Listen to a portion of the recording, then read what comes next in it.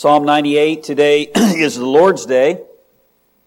It's also Christmas Eve, which makes it doubly special, and we get to celebrate both with one of the most special songs in the Psalter. It's a song of praise to God. I'm sure you know this as a believer, but the Bible is an amazing treasure. An anonymous writer once wrote this about the Bible. It says, "This book contains the mind of God, the state of man, the way of salvation, the doom of sinners, and the happiness of believers. Its doctrines are holy, its precepts are binding, its histories are true, and its decisions immutable. Read it to be wise, believe it to be safe, practice it to be holy. It contains light to direct you, food to support you, and comfort to cheer you.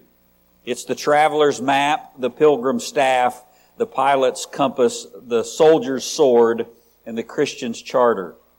Christ is its subject, our good its design, and the glory of God its end. It should fill the memory, rule the heart, guide the feet.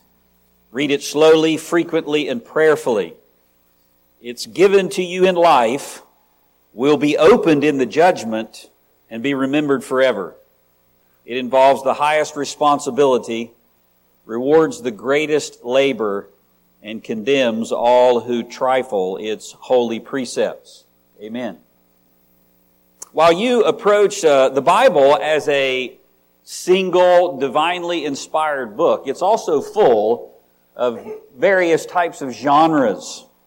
And we have a different one than we have been working through in Romans 7 before us this morning. A psalm is a different genre than, say, an epistle like Romans or a narrative like the Gospel of Luke.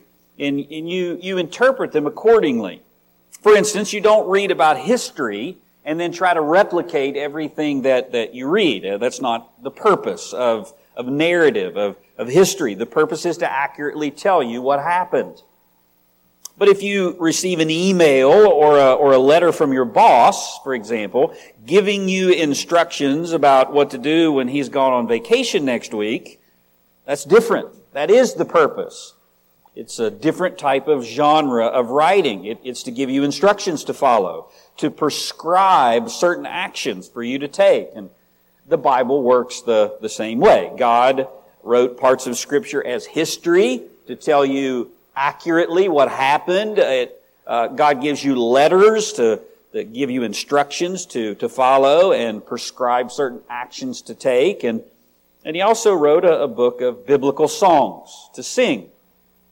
And that's what we're looking at this morning. We are picking up our biblical hymnals, if you will, and expositionally singing a song that's typically attributed to Christmas. In fact, we have already sung a song this morning that is directly related to Psalm 98. And we looked at the songs of Christmas several years ago, and this one is the most famous. It's the songs that are traditionally related to the Christmas season. And the Psalter is God's inspired hymn book. All of them written in the Old Testament, obviously. Many of those fulfilled in the New Testament. And now, before we jump into this specific psalm, I want to maybe give you a better understanding of how to interpret them. So if it's a different type of genre, then is there some information I need in order to think through how to interpret a psalm, and indeed there is. And I found the most helpful summary from an old English theologian who said whenever you're approaching a scriptural a psalm, say verses like an epistle, like the Philippians, you might think of the difference between them, like the difference between a biology teacher and the way a music teacher approaches their subjects.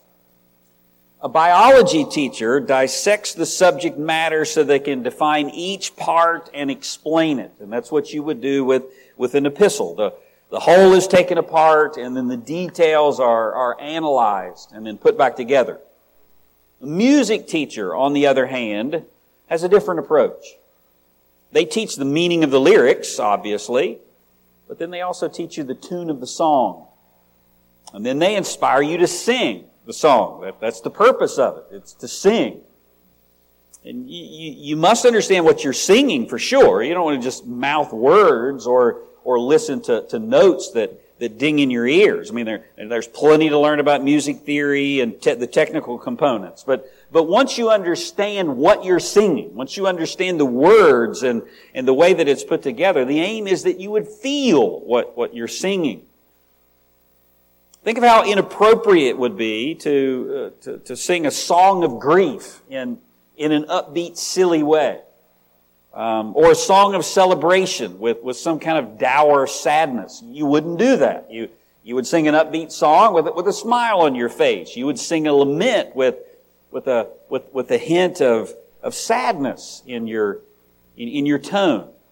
And so the English theologian went on to say that the threefold task then of a psalm teacher, somebody who is teaching the Psalter, is that we get it, and we feel it, and then we want it, we desire it, we want to express it before others and to God. And that, frankly, should be easy with the one that we have in front of us this morning. This is not a lament.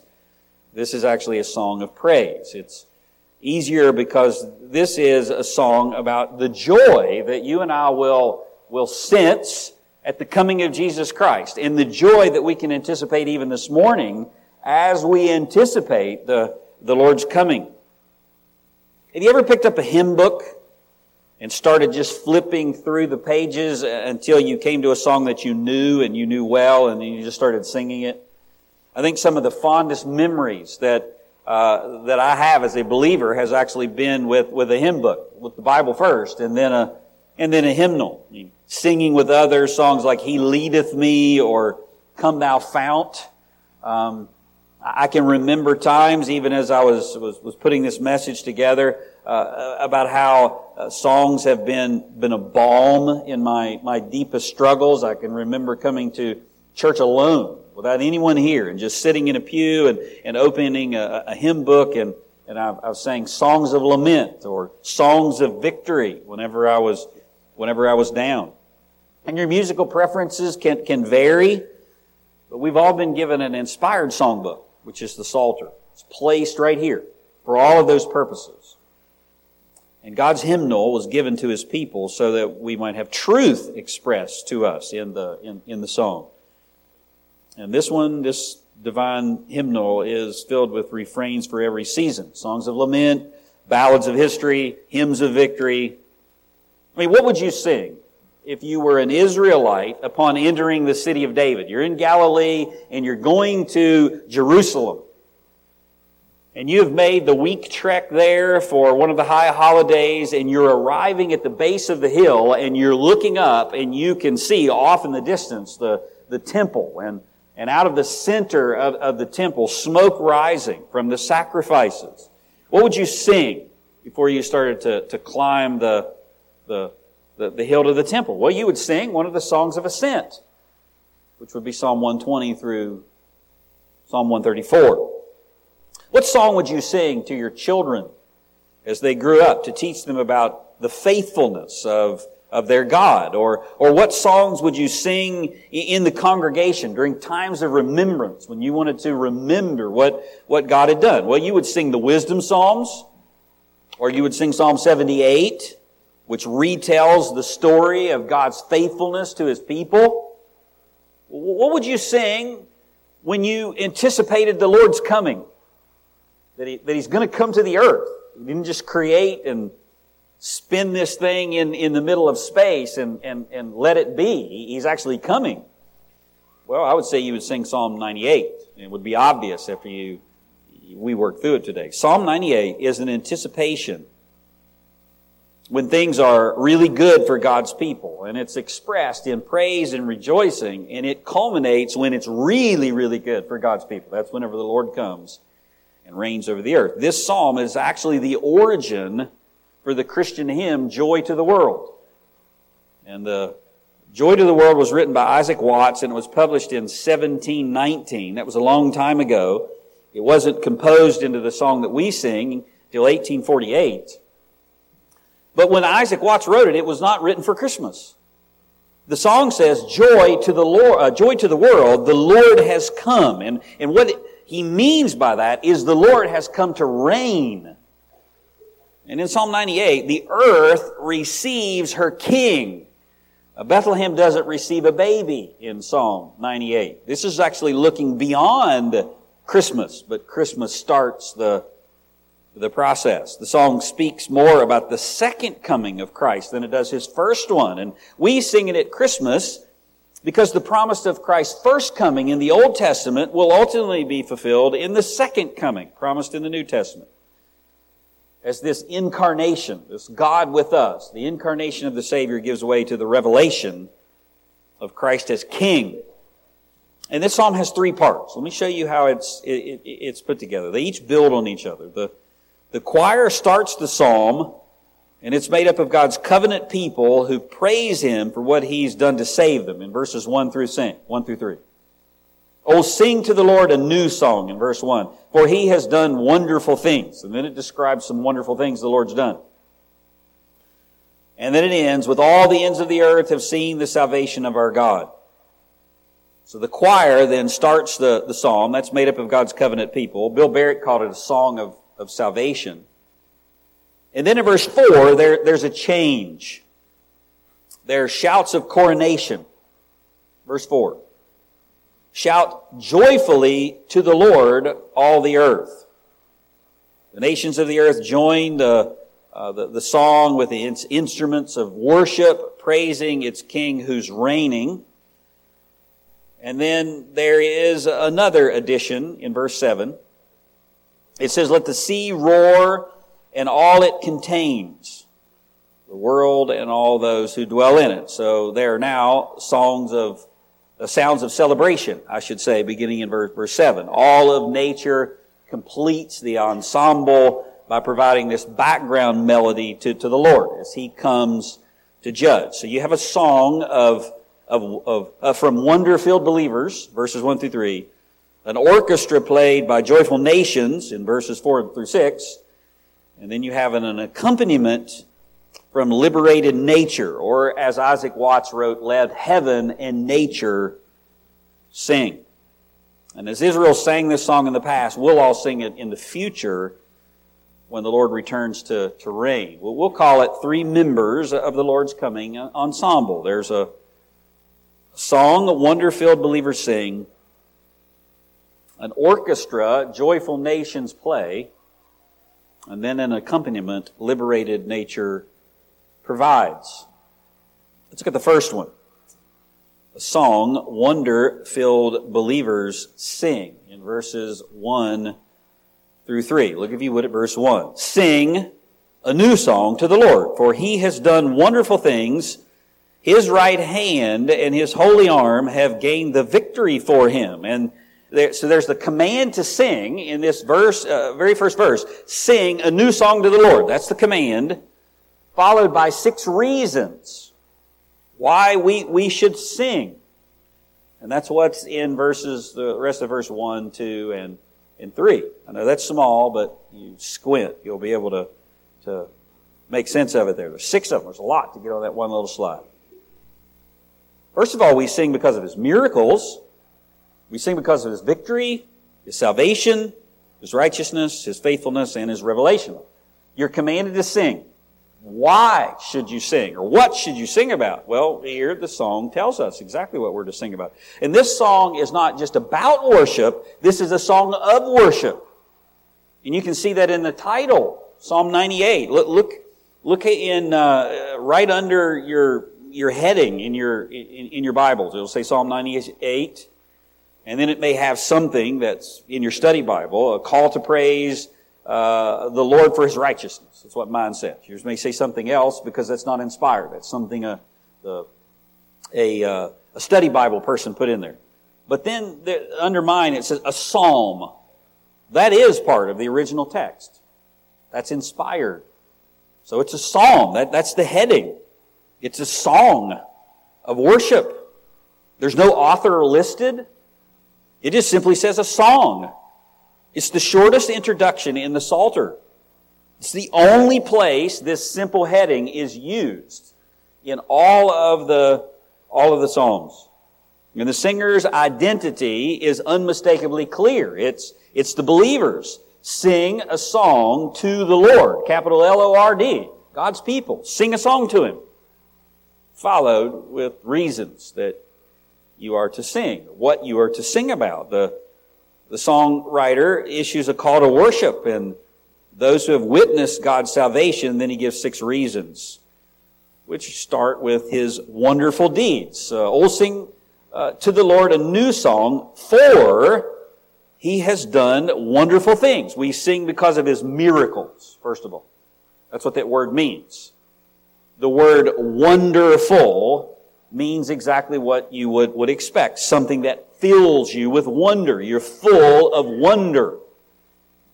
It's the primary word for a miracle in the Old Testament. Exodus 3:20. God said to Moses, "So I will stretch out my hand and strike Egypt with all my wonders, which I will do in its midst. And after that, He will let you go." It's speaking about Pharaoh. You remember the story of the Exodus. I mean, the writer means all of the miracles and astounding acts that the Lord performed in front of His people. That's what they're just singing for. Like the staffs turning into a snake, or Moses' leprous hand. And there's probably a lot of material. And there's no clearer time when God did this than in the Exodus, which is surely what the writer implies here. I mean, God performed miracles. He performed amazing feats in Egypt for all to see. The river of blood, the plague of flies and frogs, the destruction of cattle, the power over nature with hail and storms. And the final miracle, the angel of death, showed God's absolute command and control over death itself. God showed that He had power to take life. And He also had power to preserve it with the Israelites. I can remember a choir number that we used to sing whenever I first came to Christ. Spent a day or two in West Virginia this past week, and we drove the kids by the church that I was saved in. And Isabella had never seen it. At least she couldn't remember seeing it. She was so excited to see where Daddy had been saved. She keeps hearing about my testimony, and we drove through the parking lot of this little church, and I can remember being there in the choir loft, singing, or as this song says, making a joyful noise to the Lord. And one of the songs we sang was a song called "Under the Blood." I couldn't sing it without being just filled with incredible praise for God because of the words. And the second stanza says, "The prophets of old line the home shores. Their faith through the ages doth ring. They've waited so long for the moment, the crowning of Jesus the King. There's Daniel, Elijah, and Noah. They talk of the fire and the flood. And if they ask how I made it, I'll tell them I came through the blood. Christ did for me what I could not do there under the blood. Just like the Passover in Egypt's land, it took the blood to save man. Washed and made clean, I'm justified when God sees the blood." I mean, what wonder-filled things God has done in your life. Can you think of something this morning? Surely that's a reason to sing, whatever it might be. As you look back over your life, can you think of some moment whenever the Lord left you in awe because of His intervention? I mean, it was unmistakable that it was the Lord. There was no way that you could have gotten out of this predicament. And it might be something simple or something great. I mean, there's no other way around it. This was God's intervention, providentially, in some way, in your life. In my life, I can think of smaller things, like whenever the Lord provided a job and a place to live, whenever I was going to seminary. And He did it in the last hour of the very last day that we were in town, not knowing where we would go. Or big things, like when He saved my marriage from destruction. Maybe even recently, peace in anxiousness. I mean, whatever it was the Lord's work that He brought it to pass, and that's a reason to sing. But it also says that we're not just to sing about His miracles or because of His miracles, but we sing because of His victory. Look at verse 1 again. Oh, sing to the Lord, there's the command, a new song. Sing about His miracles, or because of His miracles, but sing because of His victory. His right hand and His holy arm have gained the victory for Him. And the psalmist describes the instrument of God's deliverance. He does wondrous things, and here's how He does it. He does it with His right hand, His holy arm. The psalmist describes the instrument that God accomplishes the victory. The verb, He gained the victory. God gained the victory has the same root as the word of salvation. God brings salvation. God delivers in a saving way. And that's the theme of these verses. Verse 1 is a reference to salvation. Verse 2 and 3 have references to salvation as well. Now when somebody makes a reference to the right hand, sit at my right hand, or somebody's right hand, it implies might or strength. And sorry if you're a lefty, but the right hand is typically, a person's more powerful hand. It's their more dominant arm. And so His arm here is referring to God's might. But the psalmist qualifies that even further. Do you see that? His right hand and His holy arm. Meaning, this is no human arm. This is a supernatural one. And so the second thing that the psalmist says that we can praise God for, or we should praise God for, is because we haven't delivered ourselves. The Lord intervenes in saving ways, in delivering kind of ways. We should sing about that. And it's a reminder, God doesn't deliver, we don't deliver ourselves. God's the one that delivers us. And it says He accomplished it on His own. He didn't cooperate with you. You didn't cooperate with Him. It was His holy arm that delivered you. And that's what Israel is confessing here. I mean, one commentator said when Moses led Israel out of Egypt and they came to the Red Sea, what did Moses tell them? Well, here's exactly what he told them. Moses said to the people, do not be afraid. Did they have a reason to be afraid? Better believe they did. They had a sea in front of them and Egyptians bearing down on them from behind. He says, do not be afraid. Stand still and see the salvation of the Lord, which He will accomplish for you today. For the Egyptians whom you see today, you shall see again no more. And they never saw those Egyptians again. I mean, he went on to ask, what did Israel contribute to the parting of the Red Sea? Absolutely nothing. And what do you contribute to your salvation? Absolutely nothing. It was accomplished by His right hand, by the Lord's holy arm, and they have accomplished the victory, and that's something to praise God for. Not only that, not only His miracles, His victory, but because of His salvation. The Lord has made His salvation known, verse 2. The Lord has made known His salvation. And that's a reason to sing, isn't it? Without God making His salvation known, you would be blind and dark in this world. There's a reason to sing that God saved you. Not because you were good, not because you deserved it, but because He's good, because He's gracious. I heard the joyful sound, Jesus saves, Jesus saves. Spread the tidings all around. Jesus saves. Jesus saves. And the psalmist says He made that known. Long before the guy with the spray can under the underpass on the interstate, the psalmist made it known. Jesus saves. Ligon Duncan said, what was the message of the Exodus? Was the problem that Egypt was sinful and Israel was righteous? And poor Israel was just being oppressed by mean, old, bad, sinful Egyptians? Is that the message? He said, no, that's not the message. The Israelites tried to worship other gods even as God was saving them. Even after God saved them. God, in saving the Israelites, didn't show that if you are good, you get saved, and if you're bad, you get condemned. He showed that if you're going to be saved, it's not because you're good, it's because I'm good. God's good. It's because I'm gracious. It's because I'm merciful. Sovereign grace is a reason to sing.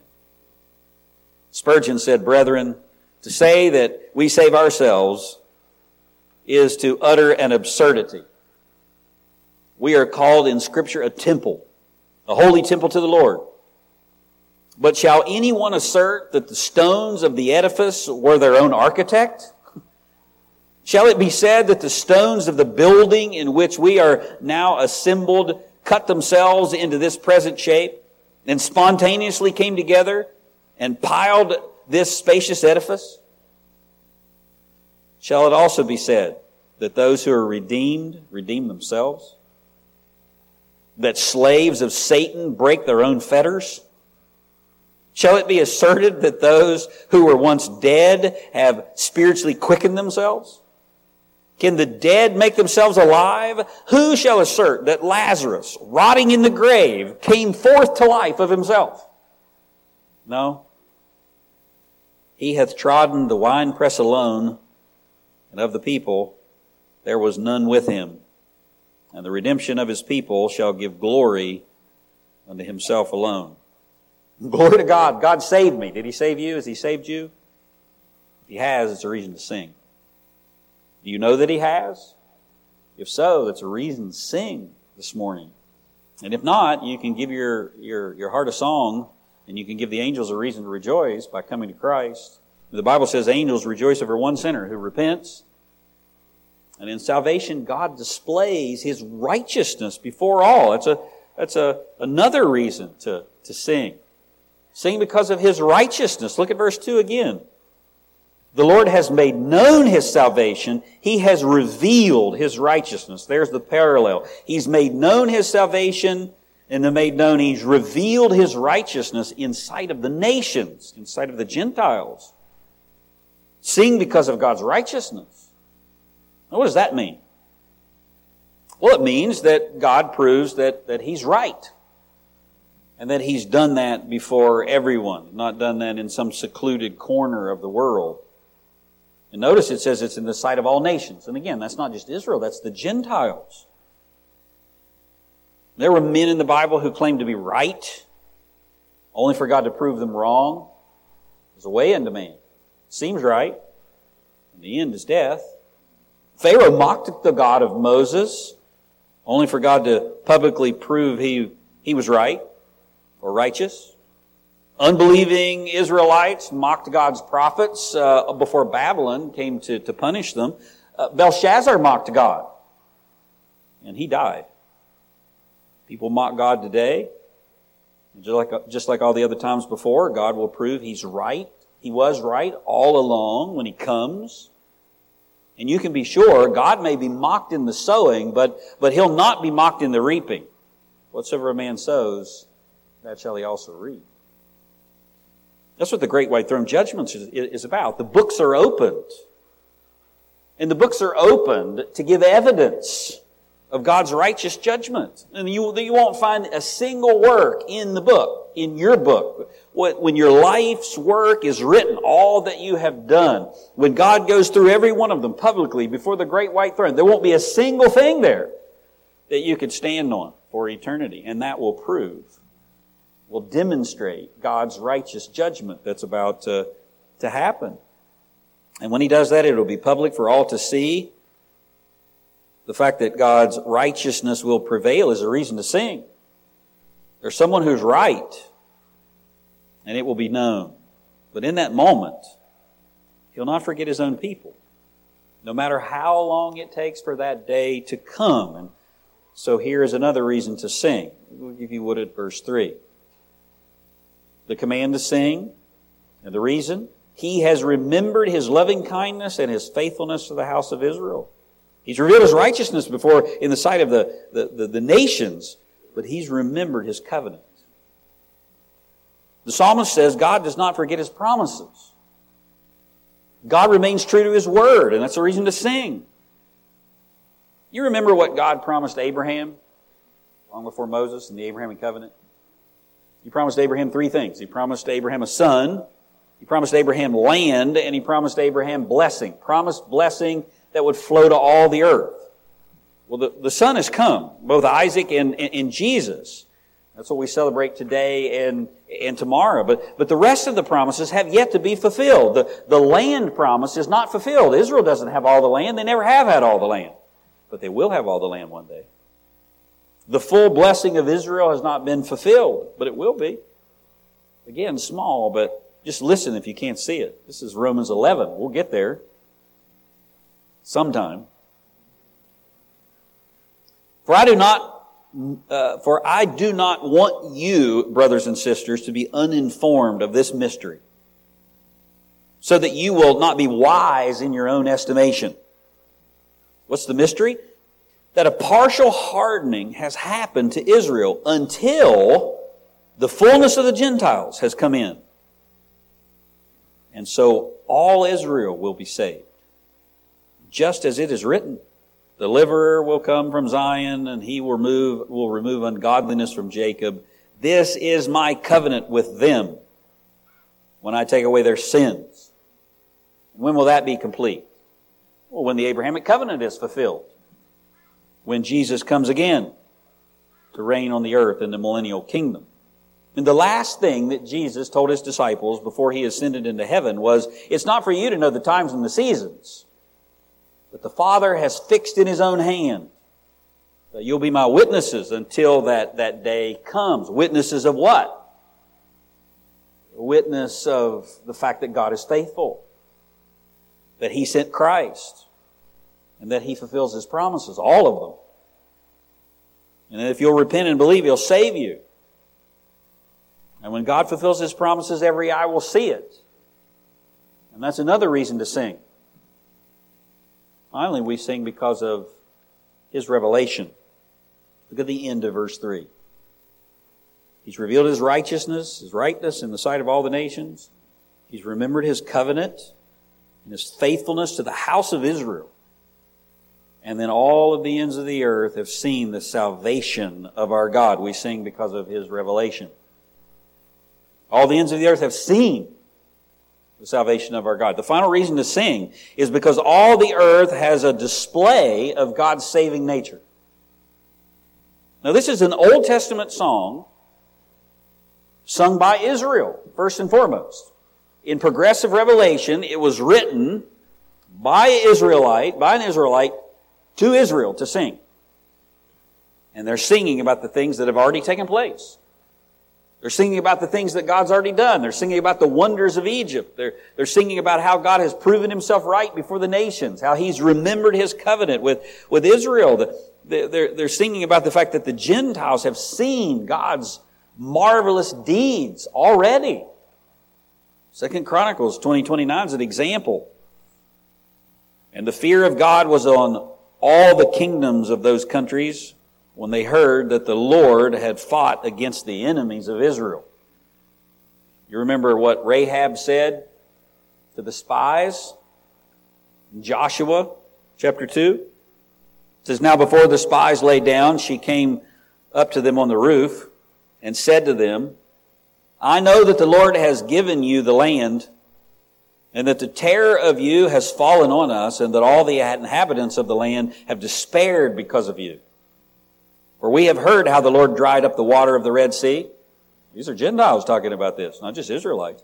Before you, when you came out of Egypt, and what you did to the two kings of the Amorites who were beyond the Jordan, to Sihon and Og, whom you utterly destroyed. And when we heard these reports, our hearts melted, and no courage remained in anyone any longer because of you. For the Lord your God, he is God in heaven above and on earth below.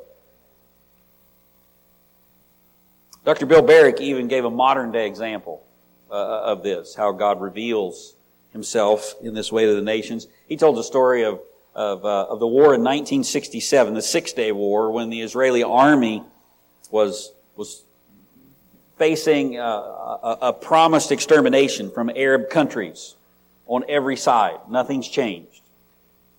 And as the Israeli troops pressed through the Sinai toward Egypt, the Egyptian line, they sang songs in solidarity as they marched. And the Egyptians, hearing them, thought that meant that the Jews were celebrating, that they'd defeated all the other Arab countries and that they'd won the war, so they fled their positions and they left their boots behind in the sand so they could run faster barefoot. True story. Can you imagine what the Israelites thought when they came upon the Egyptian positions expecting bullets and they found empty boots? I can. It's right here in the song. Those who were believers thought all the ends of the earth have seen the salvation of our God. That's what they thought. And the Bible says one day that every eye will see the Lord. Matthew 24, verses 30 and 31 says, "Then will appear the sign of the Son of Man in heaven, and then all the peoples of the earth will mourn when they see the Son of Man coming on the clouds of heaven with power and great glory. And he will send his angels with a loud trumpet call, and they will gather his elect from the four winds, from one end of the heavens to the other." There'll be no battle on that day. There'll be nobody running and leaving their boots in the sand. Only the Lord's victory on that day. And when that happens, the nations will add their voices to the song. Here's the second member of the Lord's Coming ensemble. It's an orchestra of joyful nations, and they're playing. Look, if you would, at verse 4. It says, "Shout joyfully to the Lord, all the earth. Be cheerful and sing for joy and sing praises."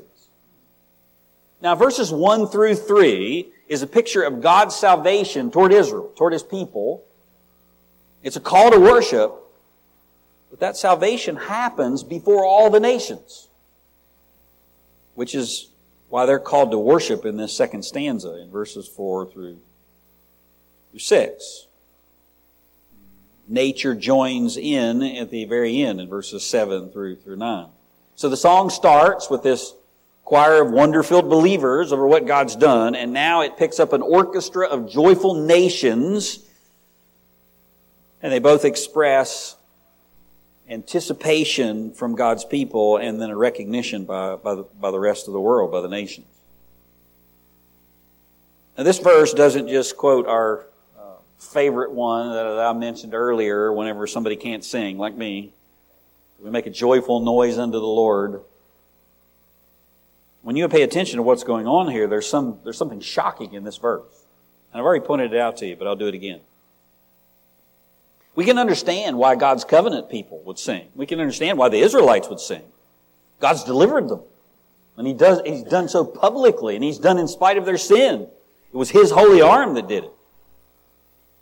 But notice who's shouting and making a joyful noise here. Shout, verse 4, "Shout joyfully to the Lord, all the earth. Be cheerful and sing for joy and sing praises." It's the nations. It's all the earth. It's not just Israel. This is not a church member noisily yodeling in the pew behind you. I mean, this is an outsider singing to God. This is the nations singing, and they shout.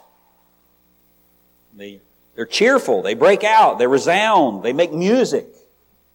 Shout joyfully or make a joyful noise means to spontaneously break out in praise. I mean, why would the Gentiles, the nations, shout joyfully before the Lord?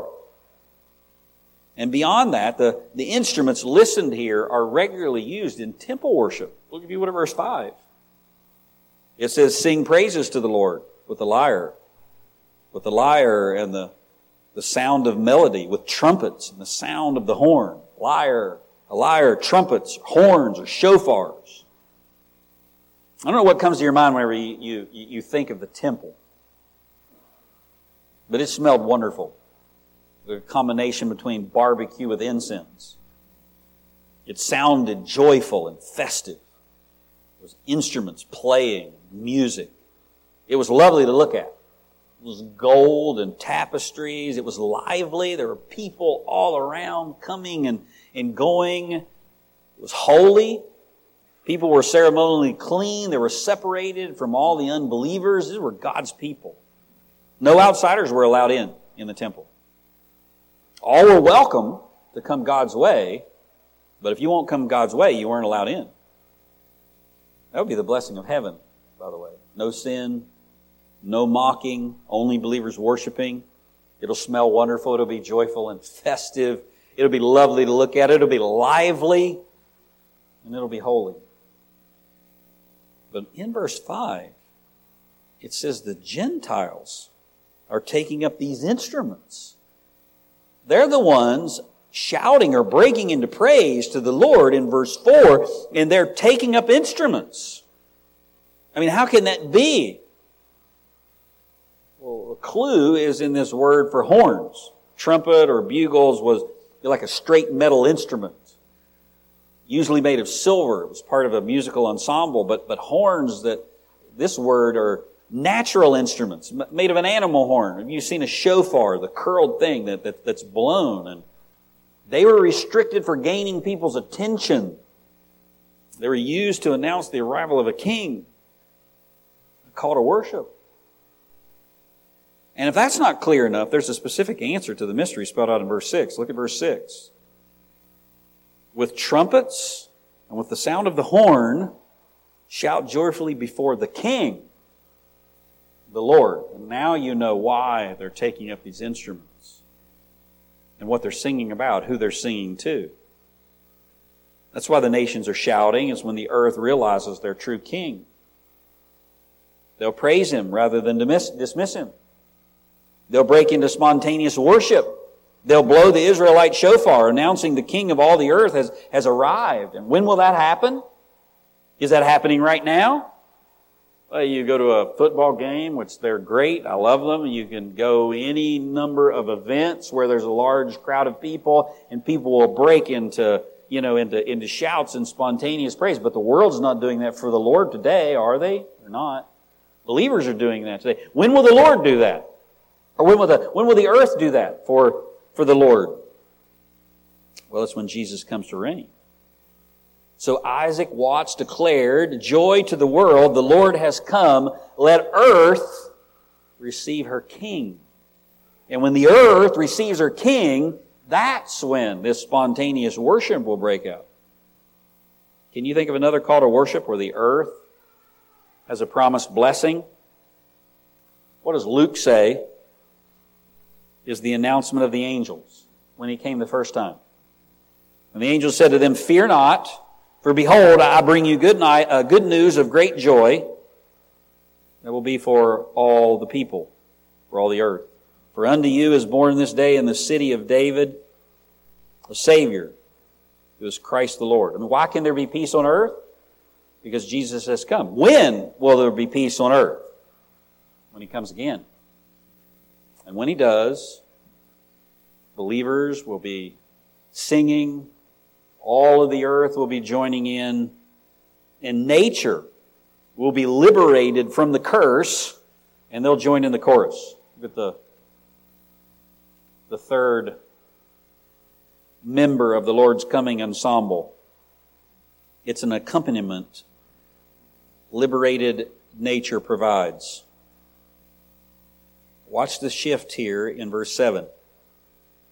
It says, "May the sea roar and all it contains, the world and all those who dwell in it."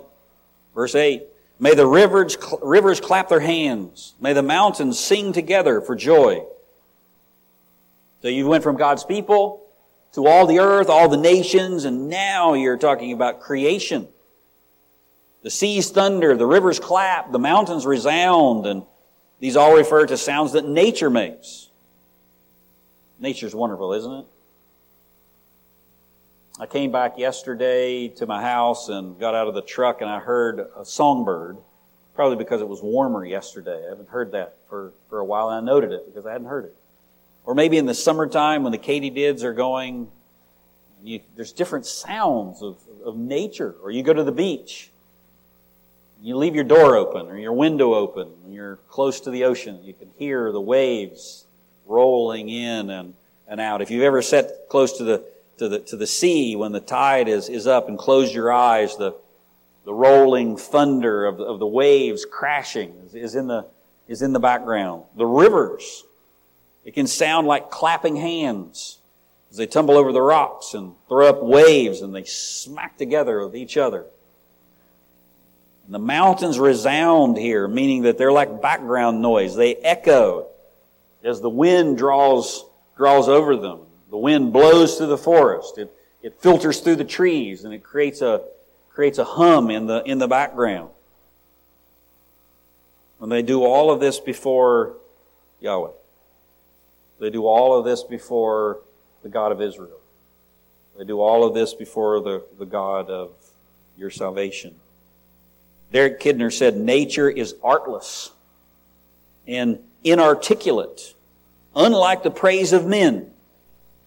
But it too can be heard already, since the whole earth is full of the glory of God. It just does it. It does it because that's the noise that it makes, declaring the glory of God. You and I have the ability to think about God and put that into words and use the skills and the gift that He's given us to make music.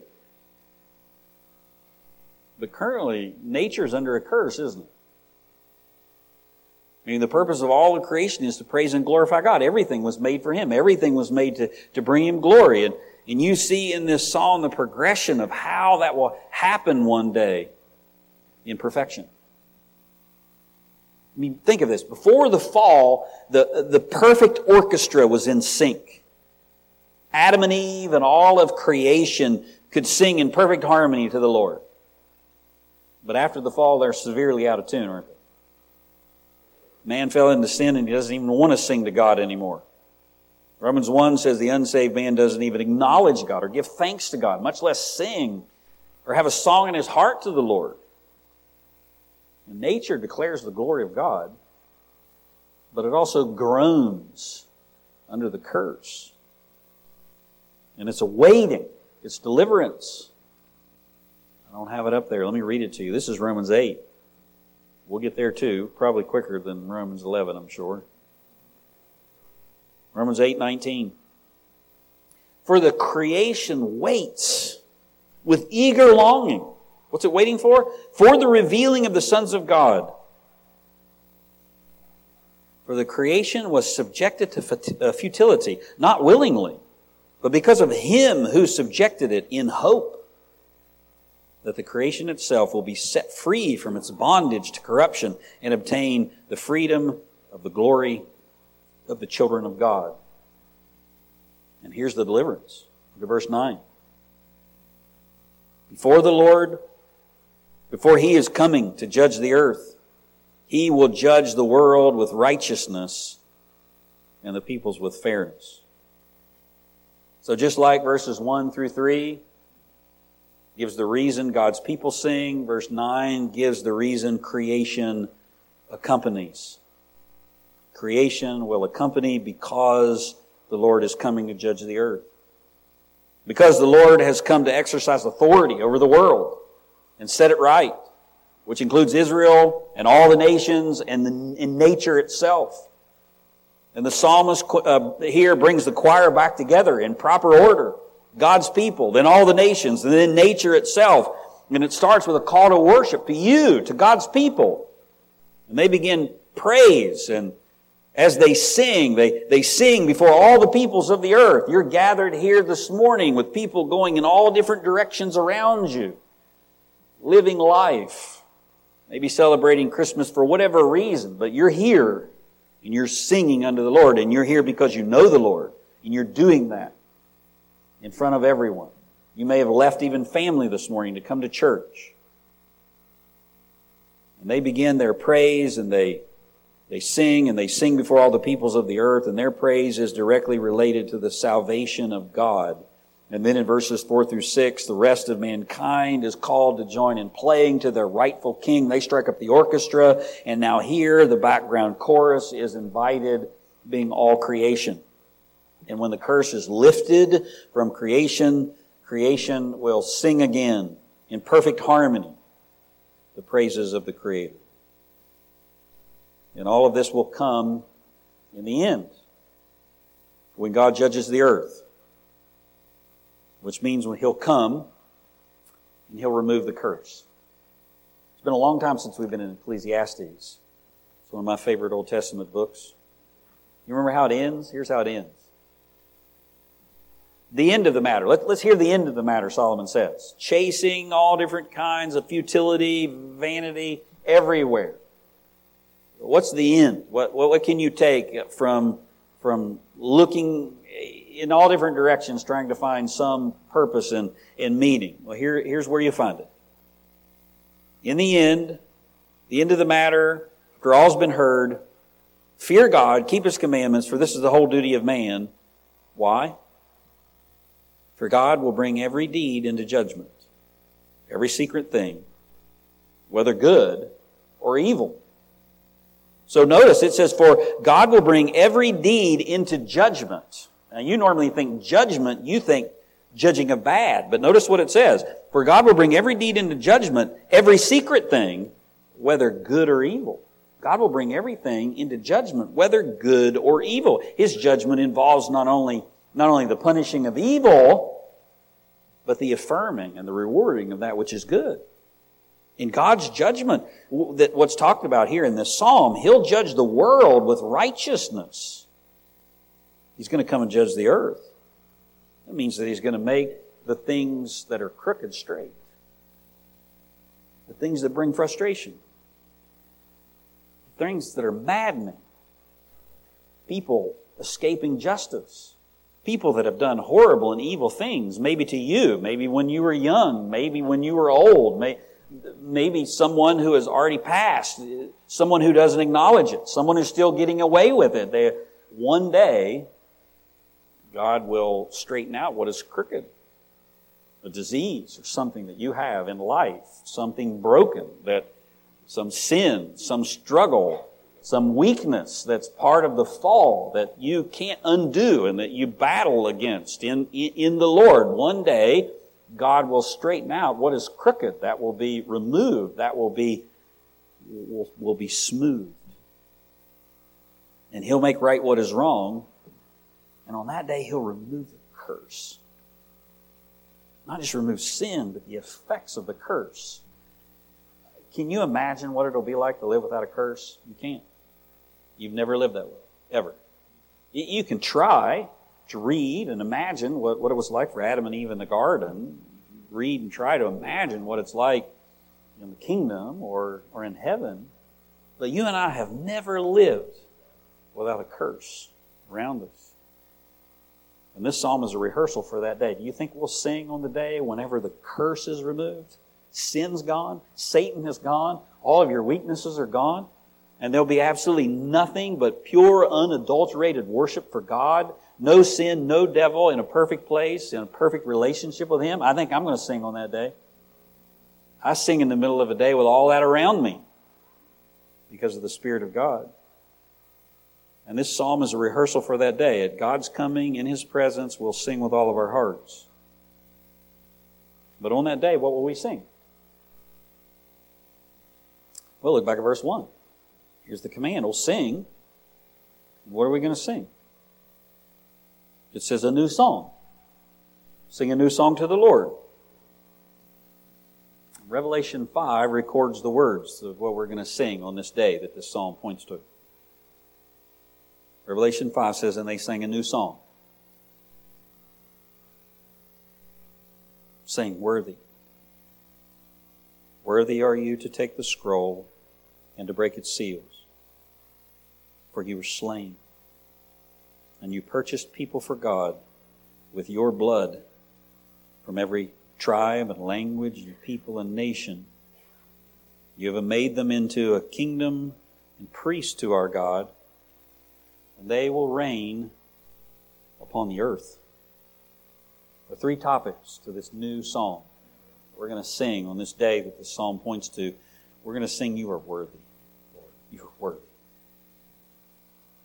And we're going to sing, you're worthy because you were slain. We're going to worship the risen Christ. The marks of the slaughter are still upon Him for all eternity. And we're going to sing because He purchased a people. He didn't make it possible. Of course He made it possible. But that's not what He doesn't just stop there. It says He purchased a people. He accomplished it. His right hand, His holy arm has brought salvation. And because of all of that, He'll come Because of all that, He'll reign over all. And until then, we anticipate that day and we sing, joy to the world. The King has come. We would add, with New Testament revelation, joy to the world, the King has come, and the King is coming again. Did you know how long before Isaac Watts, long before he penned his words, Mary was doing the same thing in Luke 1:46 and 55? We mentioned it last week, Mary's Magnificat. Adam Clarke, who's not really in our camp, but a dead theologian. They're better to read than the living ones because you know how their life played out. Adam Clarke laid out every line of Psalm 98, and he looked at what Mary was saying and showed that there seems to be a parallel there. He said the whole psalm of praise of Christ coming to save the world, which is foretold by the psalmist, is declared by Mary. Listen to what he laid out. Oh, sing to the Lord a new song. That's Psalm 98. And listen to what Mary says in Luke 1. My soul doth magnify the Lord. She echoes. Oh, sing to the Lord a new song. My soul doth magnify the Lord. He hath done marvelous things, wonderful things. Mary. He that is mighty hath done great things. The psalm. With his own right hand and his holy arm hath he gotten himself the victory. Mary. He hath showed strength with his arm and scattered the proud in the imagination of their hearts. The psalmist. The Lord hath made known his salvation. His righteousness hath he openly showed. Mary. His mercy is on them that fear him from generation to generation. The psalm. He hath remembered his mercy and his truth toward the house of Israel. Mary. He hath preserved his servant Israel in remembrance of his mercy. Mary had this song on her heart when she composed her own. So what song will you sing whenever he comes? I hope it's a joyous chorus of praise. I hope you can sing this one right now in anticipation for the day. I hope the song that you sing won't be a funeral dirge because you failed to taste and see that the Lord is good and take so great a salvation that's mercifully offered to you. If it is a funeral dirge, Jesus can change that today. Just simply turn to Him. Nothing else you do. Nothing else you can do. It's His mighty arm. It's His holy arm that saves. He's already accomplished that on the cross. You just have to turn from your own way, turn from your own strivings, your own attempts, I'm good, I'm this, I'm that, I'm whatever else, and you have to just leave all of that and turn to Christ and look to Him. Put your hope and trust fully in Him and say, Lord, I don't know how you would do it or why you did it, but I know that this, whatever I can do, gets me nowhere, and I'm trusting here. I'm looking to Christ, Christ alone. And in doing that, you call upon His name. He saved you. It's that simple. That miraculous. It's that necessary for God to do it. Because we surely don't believe that Lazarus in his stinking grave clothes can just call himself forth out of the ground. But the Lord does that to sinners. Maybe He's doing that for you this morning. Let's pray. Heavenly Father, we praise You.